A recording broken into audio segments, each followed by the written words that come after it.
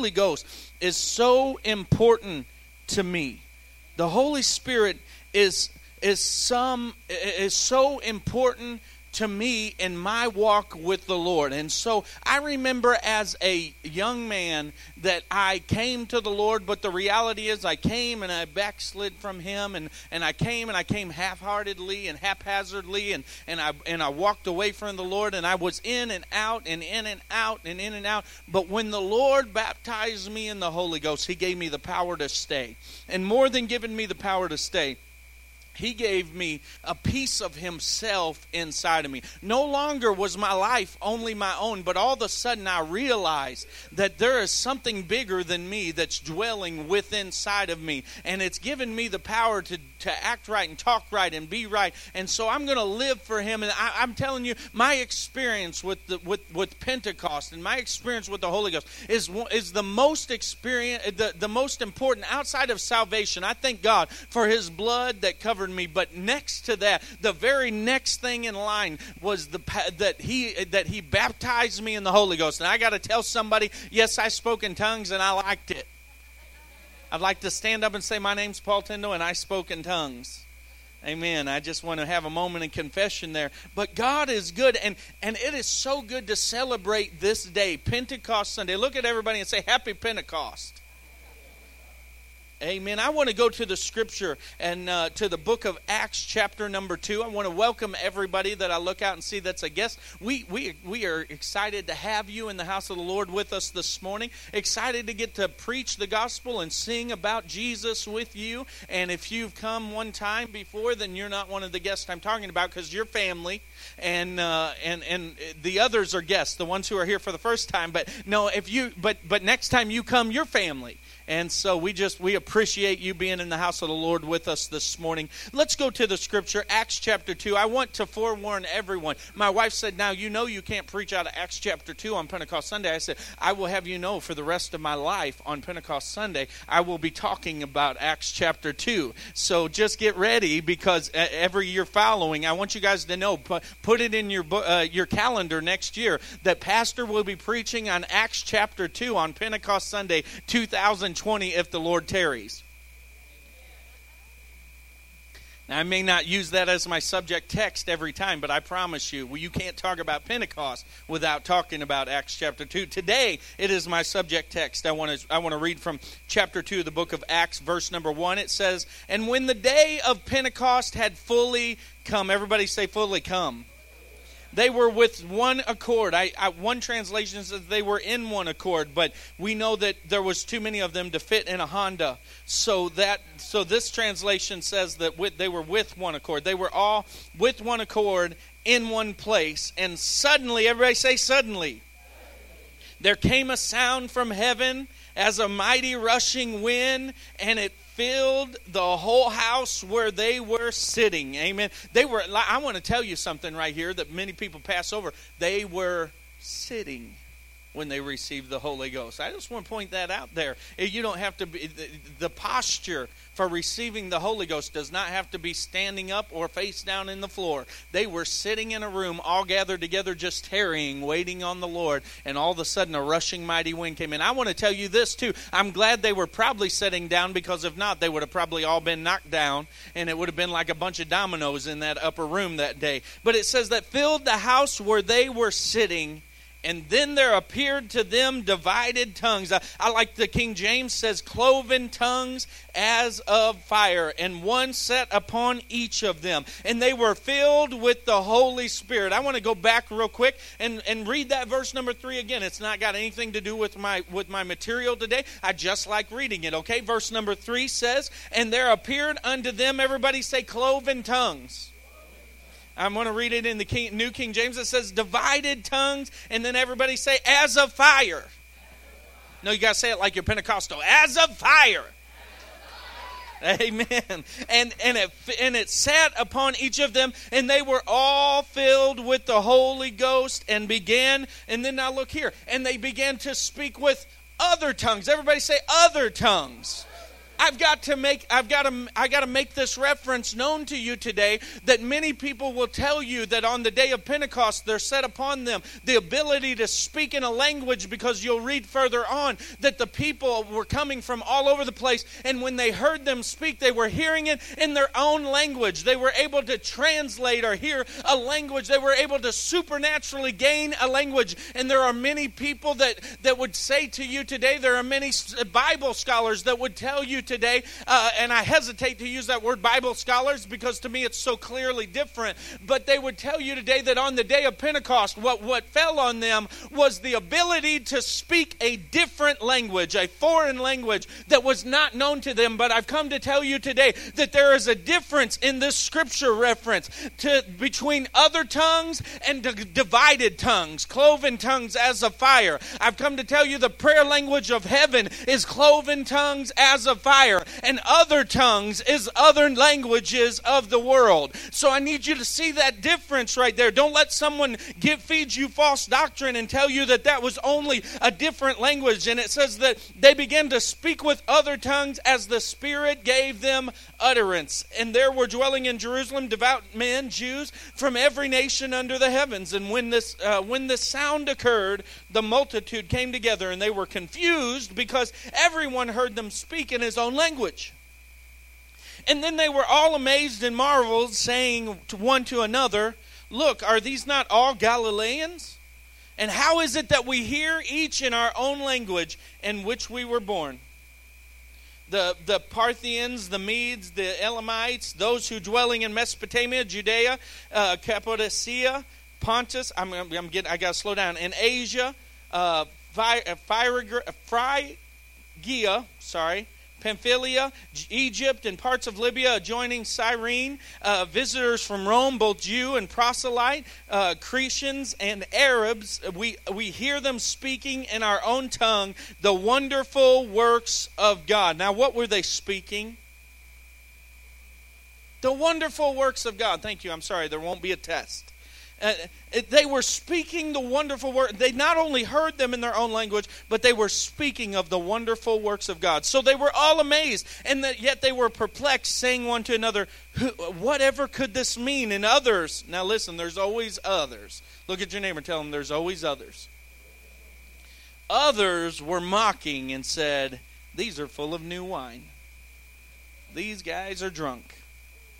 But Peter, standing up among the 11, raised his voice and said to them, "Men of Judea and all who dwell in Jerusalem, let it be known to you, heed my word, for these are not drunk as you suppose, since it's only the third hour of the day. But this is that what was spoken by the prophet Joel. And it shall come to pass in the last days, says God, that I will pour out my spirit upon all flesh. Your sons and your daughters shall prophesy. Your young men shall see vision. Your old men will dreams, and on my manservants and on my handmaidens I will pour out my spirit in those days, says the Lord, and they shall prophesy, and I will show wonders in the heavens above and signs in the earth beneath, blood, fire, vapor, and smoke. The sun shall be turned to darkness and the moon into blood before the coming of the great and terrible day of the Lord. And it shall come to pass that whosoever shall call upon the name of the Lord shall be saved." Amen. Let's pray. I could keep reading.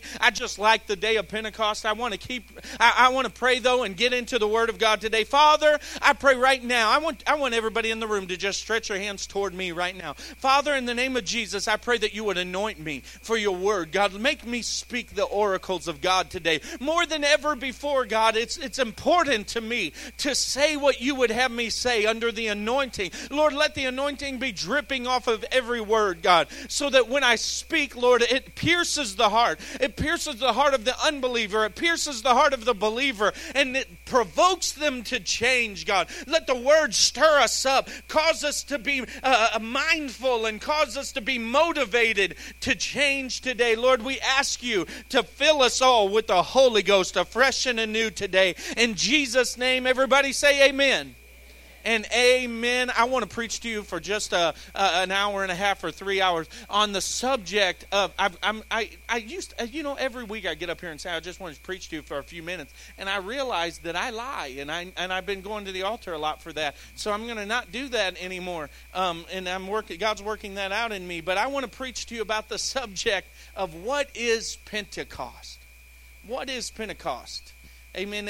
Is that a valid question today? Because, many of us have our idea of what Pentecost is. If I were to ask you around the room, what is Pentecost? It's almost like it would be up for debate. I can tell you what Pentecost is to me, and you can tell me what Pentecost is to you. I'm sorry, y'all. I feel like I'm preaching over there today. I'm coming over here to you, and you guys, and I'm going to spit in this direction for a few minutes. But we could ask ourselves the question, what is Pentecost? And this morning, I want to do my very best to answer that question so that when we walk out of this place, whether you walked in and you were Pentecostal or not, I want you to walk out of this place and say, I know what Pentecost is. And I want, more than that, I really want everybody to walk out of this place saying, I am Pentecostal today. I came, I found, I learned, and I got it. And then I went. Amen. But we ask this question, what is Pentecost? And I want to just start by looking right back at the beginning of the text. It says, and this is really just one piece of the focus this morning, but it says in chapter number 2, and when the day of Pentecost had fully come. And when the day of Pentecost, everybody say fully come. I love that word, that verbiage right there, because it tells us something, that there was a predestined moment, because it said when the day of Pentecost was fully come, when it wasn't halfway come, it wasn't almost there, it wasn't we were working on our way to Pentecost. It says when the day of Pentecost had fully come. There's other scriptures where it says in the fullness of time, or it came to pass, or when the time was fulfilled. The scripture gives us these references, and they are always points of references to let us know that God preordained, destined something to happen at that moment. And I don't know about you, why is that important to you today? But the reason it's important to me today is because I know that my God has some predestined appointments for my life, and I don't want to miss out on any one of them. And so what I want to tell you today is the day of Pentecost has fully come to this church, in Awakening Church of God in Springfield, Missouri in 2019. The day of Pentecost is fully come right now, and today could be a day of divine appointment for you.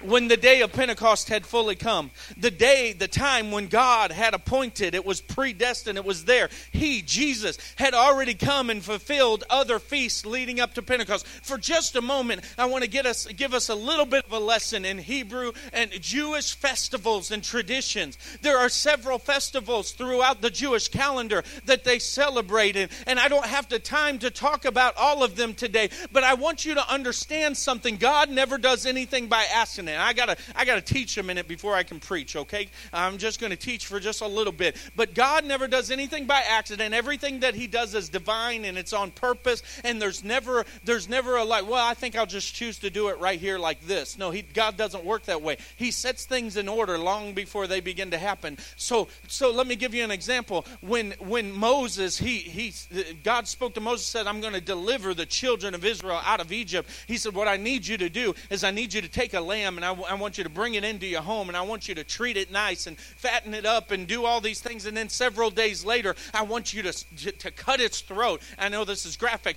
but I want you to take the blood from that lamb, and I want you to put it upon the threshold. Cover your household with the blood of the lamb. And then when the angel of death passes by, it will pass over by, and your children will be spared. But anyone that does not have the covering of the blood over them, the blood of the lamb on top of them, then their house I will kill the firstborn child. And so he went through, and the angel of death came over, and it took all the Egyptians' firstborn, and it caused Pharaoh to let go of God's people, and he sent them on, and it put into effect the promise of God for the hour. But God said to Moses, He said, I want you to institute this as a feast, a holiday, because I want you to always remember that it was the blood of the Lamb that covered you from death. And it's still, I've come to tell you today that Jesus was the Lamb. That's why we call him the Lamb. The scripture says that he was the Lamb that was slain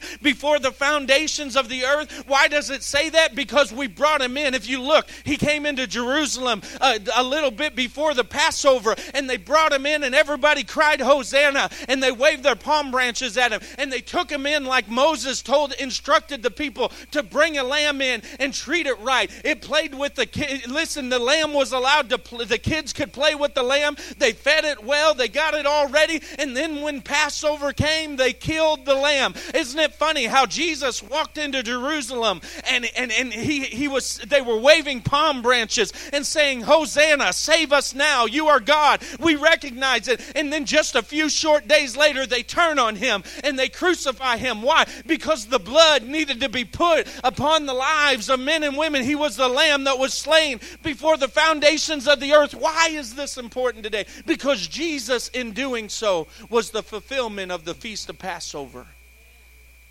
When Jesus was sitting around at the Last Supper, we've all seen the painting, but when Jesus was sitting around at the Last Supper, the illustration is this, that they were sitting around and they would eat, and it's tradition that at the right hand of at the table was the head of the house, was the oldest. And so we see Peter at his right hand, and then we see the youngest, John, at his left hand. And it's tradition. There's a feast that's also a part of the Jewish calendar called unleavened bread. And it happens simultaneously right there at the same time as Passover. And in that feast, they take unleavened bread, which just means bread without yeast in it. It doesn't rise. It's flat. It's flat bread, and the leaven represents sin. So they say no leaven, and they have this container that they put the bread in, and they put 3 loaves of bread. There's 3 basically pieces of pita type of bread in the top, the middle, and the bottom. But it's Jewish tradition that at the Feast of Unleavened Bread, you go over to this container and you reach in. You don't grab the top piece of bread. You don't grab the bottom piece of bread. You grab the middle piece of bread. Why is that important? Because the 3 pieces of bread represent perfection. There's no sin in them. And so they represent the Father, the Son, and the Holy Ghost. But you don't go in and you don't take the Father. You don't take the Holy Ghost. You grab a hold of the piece of bread that represents the Son, and then the master of the feast will break that bread, and he will take that bread. And that's why we do communion. Jesus said, break this bread, it's my body. He was being figurative, but he was also being, in a sense, literal to the culture, because he was saying, I'm breaking this center piece of bread. And he passed it around, and then the eldest would eat some of it, and they would all partake of it. And then, listen, this is Jewish tradition, that it would go around to the youngest person in the room, and the youngest one, the youngest in the household, would take that bread and he would hide it. And it's tradition that you just kind of hide it under you sit on cushions, so you hide it under your leg. But in today's culture, some Jewish families, they'll literally take the bread away, and the youngest will go and hide it afar off. Why? Because to them, this is the best feast of the year. It's better than any feast, because if in wealthy families, they cannot finish the meal until that piece of bread is bought back and brought forth into the meal. And so the master of the meal will go through the motions of the meal, and then he will say to the youngest, I need the bread back. And he has to buy the bread back.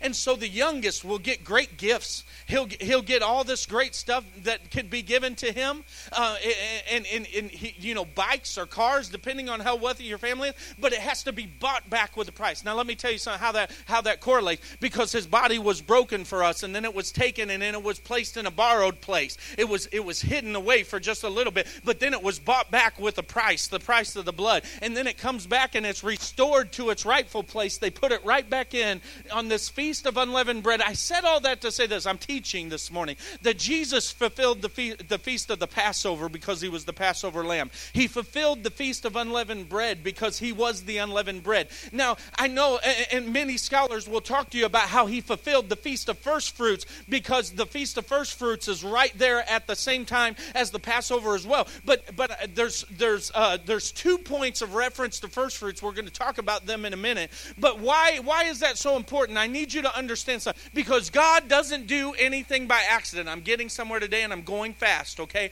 But he fulfilled unleavened bread. He fulfilled the Passover. He is the first fruits as well. And we'll talk about that in a minute. But then he said, tarry in Jerusalem, for not many days hence I'm going to send the Holy Ghost to you. And now we know that Pentecost. It's a Greek word. It comes from the Greek word pente, and it means 50 days past the Passover. In Jewish tradition, the Pentecost is not called Pentecost. It's called the Festival of Weeks, because it is 7 weeks after the Passover. You begin counting it down, and it's the Festival of Weeks, and then it's called the latter first fruits. There's the early first fruits and the latter first fruits, but the Festival of Weeks. So we see Jesus is fulfilling the unleavened bread. He's fulfilling Passover. He fulfills first fruits. I didn't talk much about that. But now he is going to fulfill the feast of Pentecost on the day of Pentecost. So when Pentecost had fully come, they were gathered together in one mind, in one accord in an upper room. And Jesus gave them the promise of the Father. Now I want to get this out. It's not in my notes, but I need you to understand why this is so important. Because at Pentecost, and we're going to talk about that a lot more here in just a second, but at Pentecost, he gave us the power to be the church. And then how many of y'all, and I don't have this point of reference up, but how many of y'all know the scripture says that it's not 4 months and then the harvest? Look to the fields now. The fields are ripe. The harvest is plentiful, but the laborers are few. Y'all recognize that scripture? Okay, so he says it's not 4 months and then the harvest. That's not a by chance phrase either. Because after Pentecost, there is a 4-month period of harvesting that happens in Jewish tradition. And so at that end of that 4 months is the next feast. And I've come to tell you today the name of that next feast is called Rosh Hashanah. And that literally translates Feast of Trumpets. I've come to tell you God does not do anything by chance. He fulfilled all the fruit. He fulfilled all the feast. He fulfilled unleavened bread. He fulfilled first fruits. He fulfilled the Passover. He gave us the Holy Ghost at Pentecost. And then he said, I'm going to give you a little while to reap the harvest. I'm going to give you a figurative 4-month span. But the next feast that Jesus fulfills, the next feast that God fulfills, is the feast of Rosh Hashanah, when he says, Gabriel, tune up the trumpet, because it's time to fulfill the Feast of Trumpets. I'm going to thrust my sickle into the land. I'm going to reap my children. I'm going to hear a sound from heaven. It's not going to be a rushing mighty wind. That was Pentecost. It's going to be the sound of Gabriel blowing the trumpet, and the dead in Christ are going to rise first. And then those which are alive and remain are going to go be with him forevermore. Amen. I'm going to be at the marriage supper of the Lamb. The next thing, the trumpet's going to blow. God is not a by chance God. He's an on purpose God. Now let's get back to Pentecost. That's free. That's nothing. That's not anything in my notes today. I want to get back to Pentecost. Why did the Holy Ghost come at Pentecost? Why? Why did the Holy Ghost come at Pentecost? How does the Feast of Weeks, how does 50 days past Passover mean that God was going to pour out his power upon the church, upon his people? How does that work? Well, according to Exodus 19, the scripture says that the law was given 50 days past Passover. So Pentecost, first and foremost, is a celebration of the giving of the law. The 10 Commandments were written on Mount Sinai 50 days past Passover. You say, well, Paul, why is that important to us today? Why is that significant? For the answer to that, you need to turn to Jeremiah. Do you have Jeremiah in there, Brother Daniel? Jeremiah 31. I need you to get it for me. Jeremiah 31:31. If you have your Bible, you can turn to Jeremiah 31:31 if you want to. I need you to see this, because this is why this is so important. Because at the Feast of Pentecost, while this was happening, while the upper room experience was happening, the reason there were devout men and Jews from all over the world gathered together was because it was the Feast of Pentecost. Why did they come together for the Feast of Pentecost? Because they were coming to celebrate the giving of the law. He said, behold, and so here's why this is is important because Jeremiah gives us a reference to this same day, this Pentecostal day that's about to happen. Y'all didn't know that Jeremiah prophesied about Pentecost, but he did. Jeremiah 31:31 says, "Behold, the days are coming, that says the Lord, when I will make a new covenant with the house of Israel and with the house of Judah." Go to 32. "And not according to the covenant that I made with their fathers in the day that I took them by the hand and led them out of the land of Egypt." Now, we just talked about that. He led them out of the land of Egypt, and he gave them laws, and he made a covenant. He said, "No, I'm going to make a new covenant. My covenant which they broke, though I was a husband to them, says the Lord." And verse number 33 says, "But in this covenant, the covenant that I will make with the house of Israel after those days, says the Lord, I will put my law in their minds, and I will write it upon the tablets of their heart, and I will be their God, and they shall be my people." Keep going. I need you to read it. "Now, no more shall every man teach his neighbor, because I'm going to be their teacher." Now we don't listen. I'm coming to tell you the reason that God fulfilled by the Holy Ghost on Pentecost was because he didn't need to write the law on tablets of stone anymore. He was going to write the law on the tablets of our heart. And more than that, he said, "I'm not going to need man to teach you what the law is anymore. I'm going to put my Holy Ghost inside of you, and then I'm going to teach you. I'm going to put it on you." He said, "For they will know me from the least to the greatest. I'm going to pour it out upon all flesh." And he says, "The Lord, for I will forgive their iniquity and their sins, and I will remember them no more." Go on, Daniel.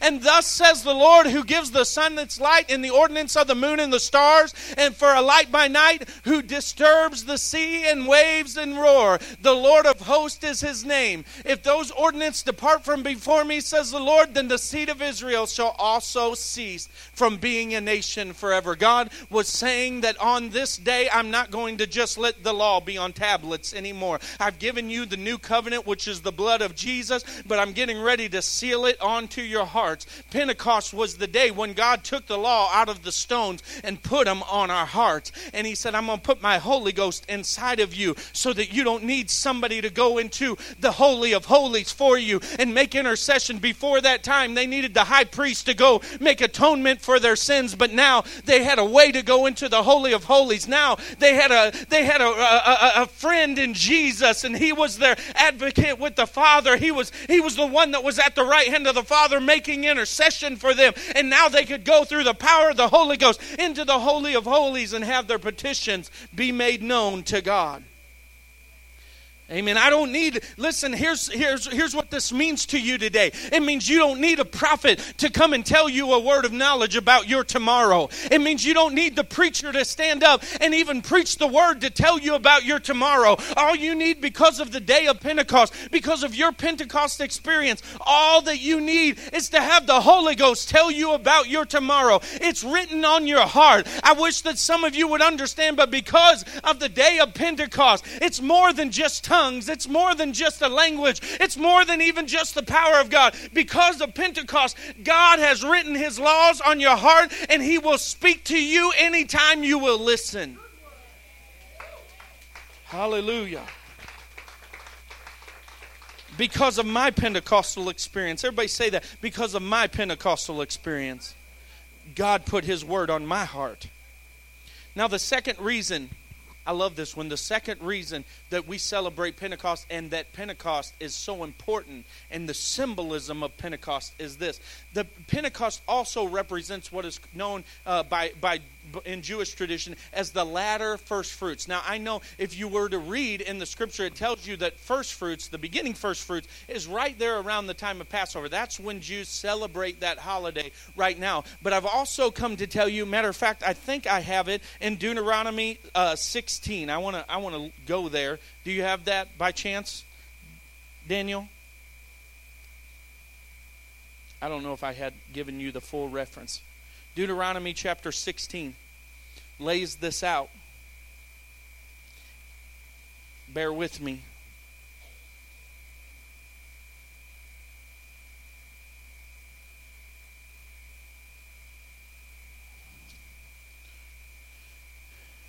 You shall count, verse number 9, 16:9. You shall count 7 weeks for yourself and begin to count 7 weeks from the time you begin to put the sickle in the grain. Then you shall keep the feast of weeks to the Lord and your tribute as the Lord blesses you. I'm sorry, just bear with me 1 second.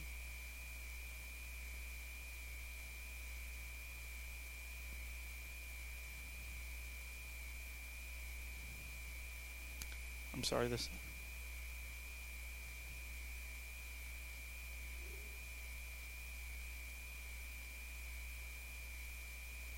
I may have missed a point of reference that I want to show you in the scripture. I do apologize for that, because normally I would have had it laid out specifically in my notes. But it says that after the weeks, and I will get you the reference. Please see me after church. I will get you the reference. But the scripture says that at the end of the festival of the weeks, here's what happened in Jewish tradition. That toward the end of the festival of the weeks, so Passover marked the beginning of the barley harvest. But then there was a time of harvesting, and other grain was becoming ripe. And so as the farmers would look out into their fields, and they would see the fruit ripening, they would go over to where they saw the fruit beginning to ripen the most. And this is so important. And they said they would attach a reed. They would tie the fruit to a reed and cause that fruit to grow attached to that reed. And then when the fruit at the very moment that it became ripe, they would cut that fruit down. That was the latter first fruits. And they would cut that fruit down. They would carry it on that reed and take it to the high priest, because it was going to be their first fruit offering. Now we label this the first fruits. In Jewish terms, it's called Shavuot. And they celebrate it at the end of the grain harvest. And what happens, and why is this important, is because in John chapter number 12, and I've got that marked too. You've got to see this. I'm sorry I'm going back and forth in the scripture, but you really have to see this morning, because a lot of times I feel like we as the Pentecostal church, we talk about being Pentecostal, but we don't know really who we are, and we don't understand the depth of why Pentecost is so important to us. And so in chapter number 12 of the book of John, Jesus says this. In chapter 12:23, it says, but Jesus answered them and says, the hour is come that the Son of Man should be glorified. Most assuredly, I say unto you, lest a grain of wheat falls to the ground and it dies, it remains alone. But if it dies, it produces much fruit. Now that was Jesus talking. Now, isn't it funny? We talk about that. We've preached about that. Lest the seed fall to the ground and die. And we put it in first person perspective, and that we know we are the seed, or we have to put seed in the ground and it dies and it brings forth fruit.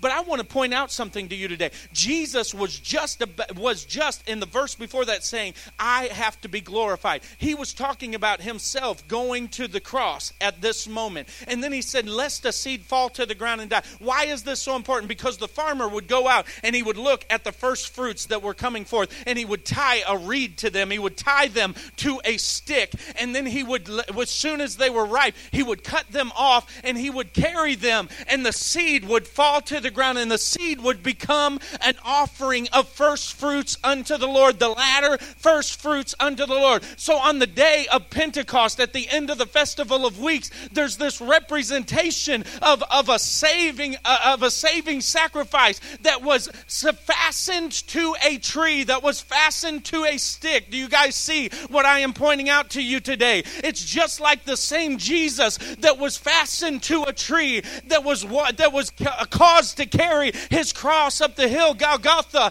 And he said, lest a seed fall to the ground and die, it cannot bear much fruit. But if it falls to the ground and dies, it will bring forth much fruit. I've come to tell you today that Jesus while he was walking up Golgotha, he was beginning to fulfill the first fruits of the festival of weeks. Why? Because he was putting his seed in the ground. When they buried him in the ground, he was the seed that fell to the ground and died. But how many of y'all know much about gardening? If you know much about gardening, then you know that your first fruits begin to come forth in about 15 50 days, about 2 months, you'll begin to see some fruit coming forth. Why is that important? Because Jesus died right there at the Passover, and he put his dead seed in the ground, but he didn't stay in the ground. And on the Feast of Weeks, on the Feast of Pentecost, he said, listen, I'm about to change things. The Holy Spirit was poured out on Pentecost to be the first fruits of Jesus Christ in the earth. I don't know if you're getting what I'm saying to you today,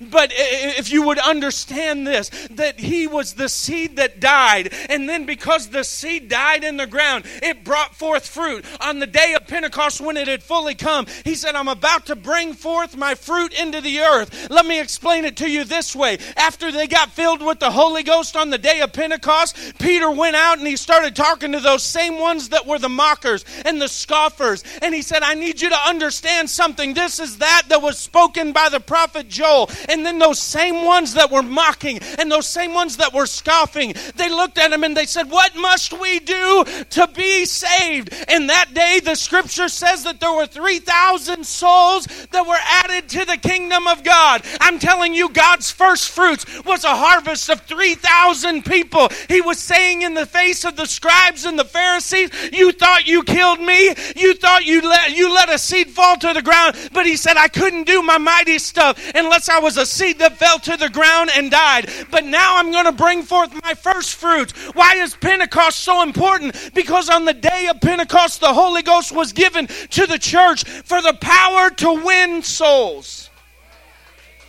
For the power to win souls. We're here because we have the power to win the lost. And Peter, by his word, began to win the lost. He won 3,000 souls. Now, other than reflections and reflecting on the past, I want you to look at your neighbor and say, what is Pentecost to you? Now, I gave you all that lesson today, and that was about as close to teaching as I can get. And I gave you that lesson today to understand the historical significance, the perfection of God's plan. And when he fulfilled Pentecost, he didn't do it by accident. It all came in the fullness of time. But I want you to understand that Pentecost, it doesn't have to be a Bible scholar thing. It can be a you and me thing. And so the question that we have to ask ourselves, and again, the title of the sermon is, what is Pentecost? Well, the question is, what is Pentecost to me? Everybody say, what is Pentecost to me? Oh, come on, everybody say, what is Pentecost to me? I'm glad you asked. Let me answer first with what Pentecost is not. Can I go ahead and do that? Let me start by telling you what Pentecost is not. I'm going to get on some people today. Okay, so just tuck your toes. If it applies to you, then get your heart right. Pentecost is not a hairdo. Pentecost is not an updo. It's not hair to the heavens. It's not a comb over. I'm come to tell you, Pentecost is not a hairdo. Pentecost is not a long dress or a suit. Look at me, I can't even act dignified. I can't even tuck in my shirt. Pentecost has nothing to do with if you've got a suit jacket on or you wear a pair of jeans. Pentecost has nothing to do with that. Listen, I'm going to get somewhere with this. Pentecost is not an outward appearance thing at all. But I do want to tell you that when you get touched by the Holy Ghost and the Holy Ghost comes into your life and all of a sudden his law is written on the tablets of your heart, then all of a sudden you want to dress a little better when you come into his presence. You say, I'm not going to come with just the junky things of the world. Even though he said I can come as I am, he accepts me for who I am, but I want to please him. So I've come to tell you, but Pentecost is not a hairdo. Pentecost is not an outfit that you wear. But Pentecost, listen, I'm going to go on just because I'm going to get myself in trouble there. Pentecost is not a social club. Pentecost is not a status. I got the Holy Ghost. Do you got the Holy Ghost? I think it's funny. Brother Dave, that there's, I'd love to see the ratio, but in the world today, there are about, I'm going to make up statistics. There are about 75% of people that think Pentecostals are crazy nuts. Okay? And then, so if you talk in tongues and you do all that craziness, there are about 75% of the world thinks you are fruity. And then, of that 25% that's left, there are a few people in that group that don't have the Holy Ghost, but they believe in it and they want it. But then there's this group among there that's completely the opposite, and they think Pentecost is somehow their rite of passage or their hierarchy. And if I speak in tongues more than you, they've got a very pharisaical way of being Pentecostal, and they think that if I talk in tongues more than you, or I act out more than you, or I'm more charismatic than you, then I'm more holy than you. And if I do this, I've come to tell you today, Pentecost is not a social club or a status. It's not a country thing, and it's not a city thing. Pentecost is not just for the poor and unlearned, and it isn't for the rich and learned. Pentecost is not just for the preacher or the praise team. Pentecost is not a circus or a sideshow. I don't know who I'm talking to. Maybe it's Facebook. I want you to know Pentecost is not a circus or a sideshow. Yes, there's going to be mockers and scoffers, but look what they did. They turned and said, what do I got to do to be saved? Because let me just stop right there. Thank you, Holy Ghost. Because Peter was full of the Holy Ghost. And yes, there were mockers and scoffers. And I've come to tell you in 2019, if we would become the Pentecostal church that we were called to be, the world may look at us and laugh and scoff again. I feel like there are so-called Pentecostals in the world today who were not accepted by the world. And so they put their Holy Ghost in a back corner or a closet or a room or shunned it away because they didn't want to be politically incorrect or look wrong in the eyes of the world. But I've come to tell you, I know that there are a lot of gimmicks and there are a lot of falses for the Holy Ghost. But if you get the real deal Holy Ghost, they may laugh at you for just a moment, but they will turn just like the men were outside on that day. They were laughing and scoffing, but he said, listen, it's 9 o'clock in the morning. We're not drunk. This is the power of God. And then all of a sudden, because of his word and the power of the Holy Ghost in him, they said, you know what? I'm convicted and pricked at my heart. What can I do to be saved? And the same people that laugh at us today, I wish the church would get a hold of real Pentecost, because if we would, we may be laughed at for a moment, but the same people that would be laughing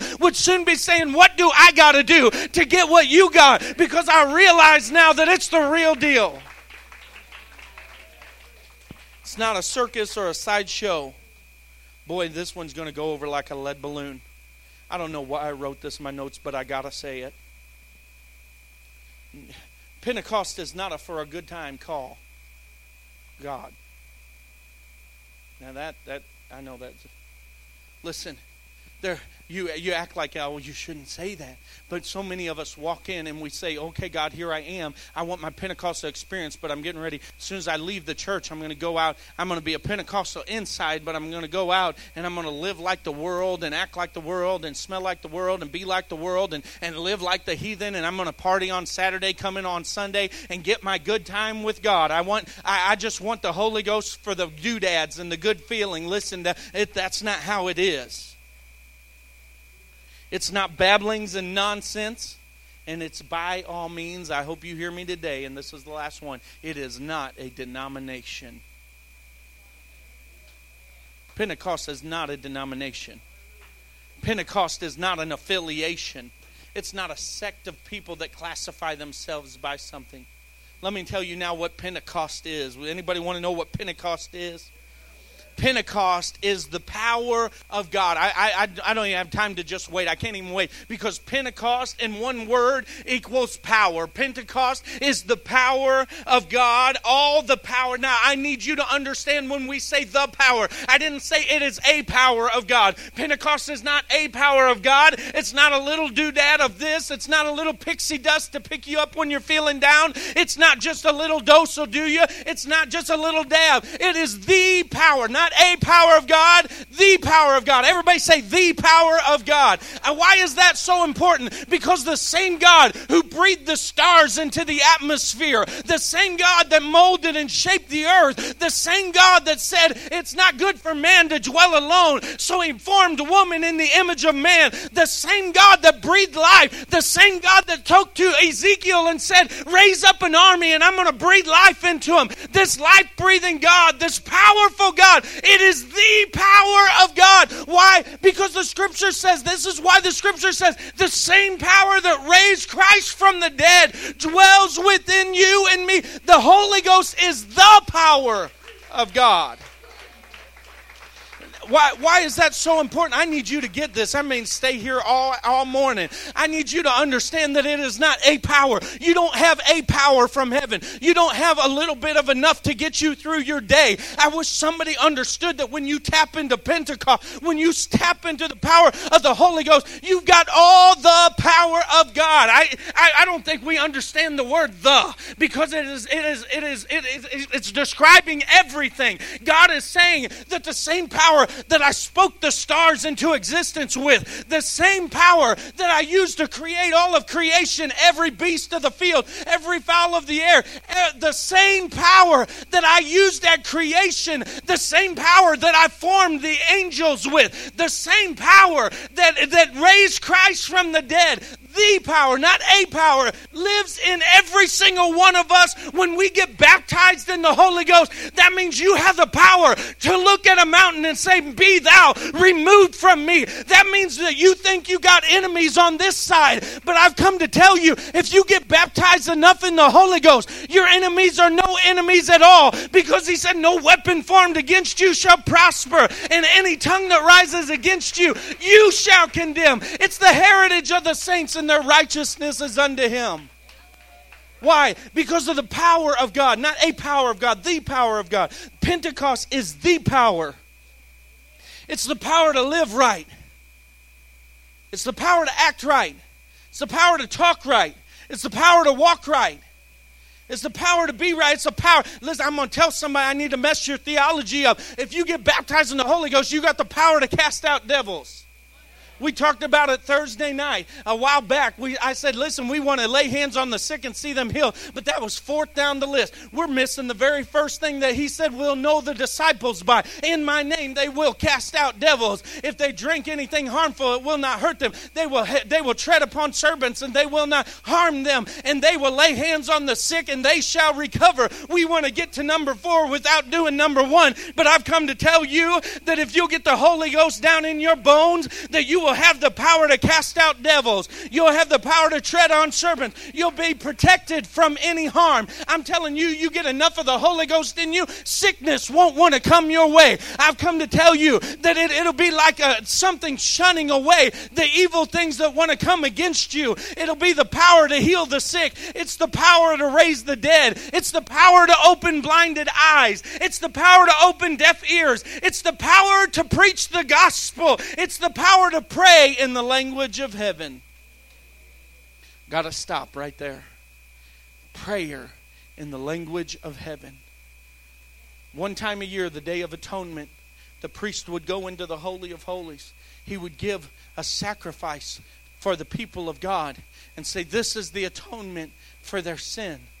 And God, if he was pleased with the sacrifice, the priest would go in and through the lineage of the priesthood, the high priest would whisper into the next high priest's ear, and he would say the most holy name of God, which is something like Yahweh, but Missouri Hick doesn't say it right, but we don't even pronounce it right. But it's a 4-letter word that is the name of the divine name of God, and it was so holy that the high priest would whisper it in the ear of the next high priest, and it was not to be used until they went into the Holy of Holies to make atonement. He would walk into that room and he would whisper the name of God to God. It was a hello. It was a collect call. It was, God, here I am with this sacrifice. And I mentioned the name of God. And instantly he would be given the language of heaven, and he would be able to communicate with God in the language of heaven. But I've come to tell you that when Jesus Christ was crucified on the tree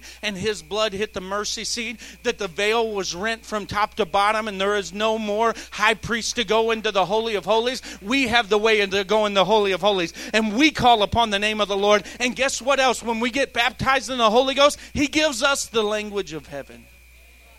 The language of heaven. You know, I love this because we live in a world where, you know what scares people the most about Pentecost? Tongues. Tongues. Tongues is the scariest thing for anybody looking at Pentecost from the outside in. I don't want to speak in tongues. That's goofy. I don't want to speak in tongues. Sister Maggie, say something in Spanish. Just anything. I don't have any idea what she said. Listen, I know every language actually except Greek. Say something else. Yeah, in Spanish. Do you know another language? Oh, okay, then speak. I know all of them except Greek. I know all of them except Greek. Say it again. I'm sorry. I didn't hear right. Yeah, that sounds like Greek to me.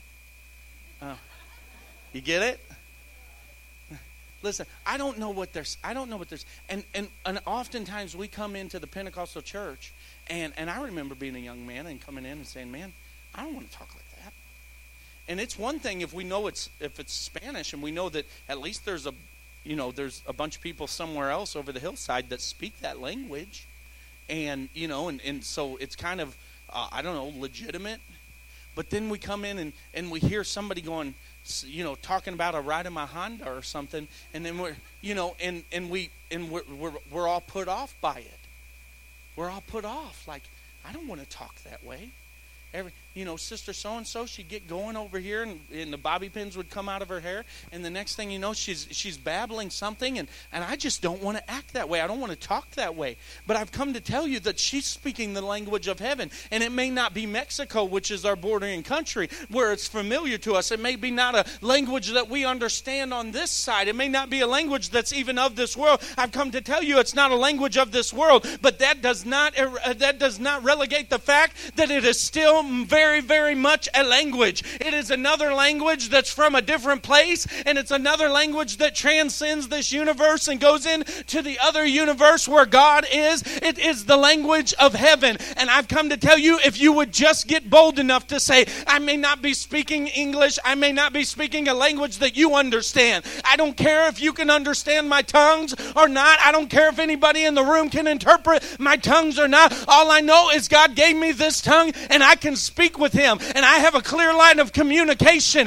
And so you go ahead and laugh and scoff, and you can even question it if you want, but I've come to tell you that tongues is as valid of a language as Spanish is, as French, as German. It's more valid than any of them because it's God's language. Don't be ashamed of tongues. Don't be ashamed of tongues. God hears your prayer. God says that we don't even know what to pray sometimes. And so the Spirit makes intercession for us with groans not utterable by words. Not able to be spoken in the human language. No matter what language you speak on this side, it's not good enough. But God has a language that'll get your petition made known. It's the power to speak in tongues. It's the power to be a witness. The Holy Ghost, Pentecost, is the power to be a witness. He said, I will make you witnesses of me all throughout all the world. It's the power to give you the right words to say at the right time. Many of you have been put in a position where you haven't had the right words at the right time. And you're wondering, man, I wish I could have ministered in that moment. I wish I could have helped them. I know God wanted to do something, but I didn't have the right words to speak. I didn't know what to say. I've come to tell you the Holy Ghost is the right word at the right time. The power of the Holy Ghost is the power to be comforted in our hard times. It's the power to be jubilant in our triumphs. It's the power to praise even when we don't feel like it. It's the power to speak to the mountain. It's the power to bind and loose on this earth. Whatsoever things we bind shall be bound in the heavens, and whatsoever things we loose shall be loosed in the heavens by the power of the Holy Ghost. It's the power to get God's ear and attention. It's the power to see miracles, signs, and wonders.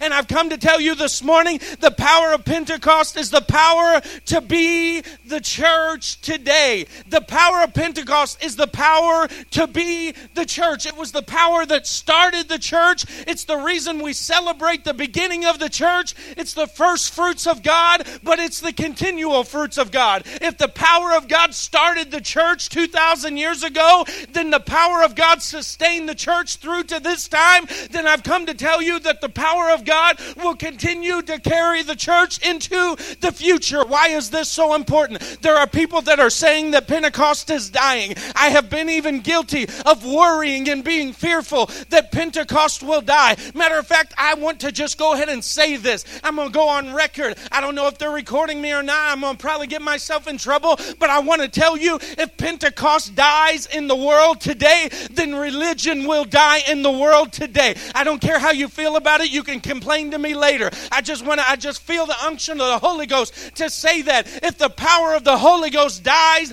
in America, then the church will die in America. I don't care if it's Lutheran, Presbyterian, Methodist, Baptist. I don't care what the affiliation is. If there's no power, there's no church. And God said, I will build my church, and the gates of hell will not prevail against it. Why? Because at Pentecost, He began the church, and with Pentecost, He sustains the church. I used to worry about the church coming to its death and the Pentecostal movement dying because people were scared of it or embarrassed of it or it wasn't politically correct. But I've come to tell you that there will always be a Pentecostal church until the trumpet of God sounds, until God decides to withdraw His Holy Spirit from this earth. There will be a Pentecostal church. There will be somebody. You say, well, Paul, Pentecost started at Azusa Street. No, let me correct you. Before Azusa Street, there was people over in England. There was a man that was moved on by the power of the Holy Ghost. Now listen, I don't know if he spoke in tongues or not.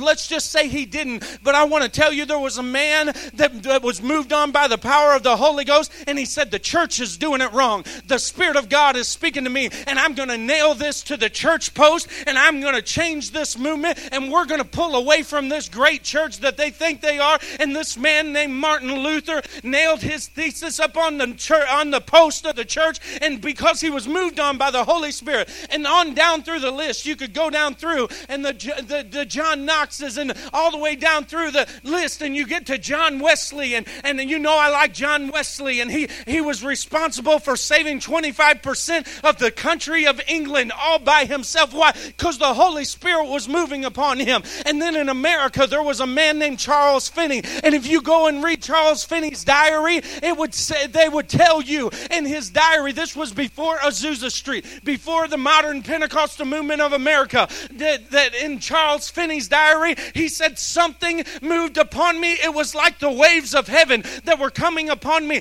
and I could not speak the words of earth because the words of heaven were flowing upon me and out of me. This was Charles Finney long before Azusa Street ever happened. And then Azusa Street came, and the wildfire began to flow of the Holy Ghost. I've come to tell you, Pentecost is not dying. I want moms, grandmas, listen, I want you to understand that just as I love what Paul said to Timothy. He said, stir up the gift that's inside of you. I know it's in you because I saw it first in your mother Lois. Then I saw it in your grandmother Eunice. And I am persuaded that now it is in you. Stir up the gift that's in you. Why? I want to let moms and grandmas know. I want to let dads and grandpas know that you can leave this earth. If God tarries and you leave this earth, you need to understand Pentecost will not die because God will sustain His church by the power of the Holy Ghost. Hallelujah. It's the power to sustain the church. I don't know about you, but I need the power of God. I can celebrate the birthday of the church. You know, really, that's what Pentecost is. You can come to the piano. That's what Pentecost is. It's the celebration of the birthday of the church. Everybody look around and say, happy birthday. At Pentecost, the church was born. He said, don't do anything. You know, Peter got messed up. We talked about that last week. Peter thought he should start appointing new disciples and everything else. And God just said, wait. Don't go do anything. Wait. Wait till I give you the power to do what you're going to do. You see, Peter was strong enough to get in a little circle of people, find out he had a little bit of influence, and then do things out of his own might. But God said, no, wait till my power gets on you, and then you can go out and preach to the masses. Then they'll all come in. 3,000 added on the birthday of the church. 3,000. I can celebrate the birthday of the church. I can celebrate the heritage and the history. I can celebrate the fact that God made Pentecost by perfection. He didn't just say, you know what? I think we're going to send the Holy Ghost on this festival. Seems like a good idea. No, before it ever went down, he had a plan. That's why Jesus was the lamb slain before the foundations of the earth. Before the earth was founded, Jesus was the plan of salvation. Well, I want to tell you, before the earth was ever founded, God knew he would pour out the Holy Ghost on Pentecost. And I want to tell you this, that he knew in 2019 there would be churches all around that would be celebrating the day that the Holy Ghost came into the church. So here's my plea to you this morning. Y'all know I'm a Pentecostal. When I get up behind the pulpit, I will say this. When I get up behind the pulpit, I praise God for this. There are times when I just want to babble in tongues. I just want to speak in tongues all the way up. But God, through His power and His anointing, allows me to continue speaking. You guys hear me stumble for words. Sometimes I just want to break out in the Holy Ghost. God allows me to speak intelligible words, like Paul teaches. When we bring forth the word and the gospel, I want to speak in a language that everybody in the room can understand. But I also want to tell you that I want to bend my knees and speak in tongues and let the language of heaven just ooze out of me, and let God know the petitions of my spirit, and let the Spirit begin to have intercession for me. I don't know about you, but I want to be a Pentecostal church. Not a Pentecostal denomination church. Not a Church of God denominational church. But a church that operates in the power of the Holy Ghost. The power of the Holy Spirit manifest on this earth. The same power that was 2,000 years ago is today. Stand to your feet with me in the house of the Lord. I can celebrate the birthday. I can celebrate the heritage and the history. But I'd rather celebrate the fact that I can live it right now. That the same gift that was given back then is the gift that keeps on giving. The Holy Ghost is the gift that keeps on giving. Jesus is the gift that keeps on giving. He sent it for you and for me. Don't let anybody tell you that Pentecost is dying or dead. Don't let anybody tell you that where the scripture says tongues they shall cease. That is such a twisted perversion of the scripture. And I'll sit down with anybody and talk about it that wants to. Pentecost is alive and well. He said it's for your sons and your sons' sons and for all that will hear, for generations and for every land and every country, as many as who would receive. I don't know about you, but I want to be Pentecostal. I want to be filled with the power of the living God. The power. I got to go back to the beginning. Not a power. Some of us have been walking around with a little Holy Ghost. And some of us think, I got this size Holy Ghost and you got that size Holy Ghost. And he's got this size Holy Ghost. And you think the preacher's got a big Holy Ghost. But I've come to tell you, we all got the Holy Ghost. He's the third part of the Godhead. He's an embodiment of God. He's not just a messenger. He's not just some vapor of wind somewhere. He is the third part of the Trinity. He is a person, the person of the Holy Ghost. And you have him, and I have him, and if you don't have him, you can have him in it, and you can have the Holy Ghost, the absolute power of God in this earth. Everybody bow your heads and close your eyes with me today. It's Pentecost Sunday.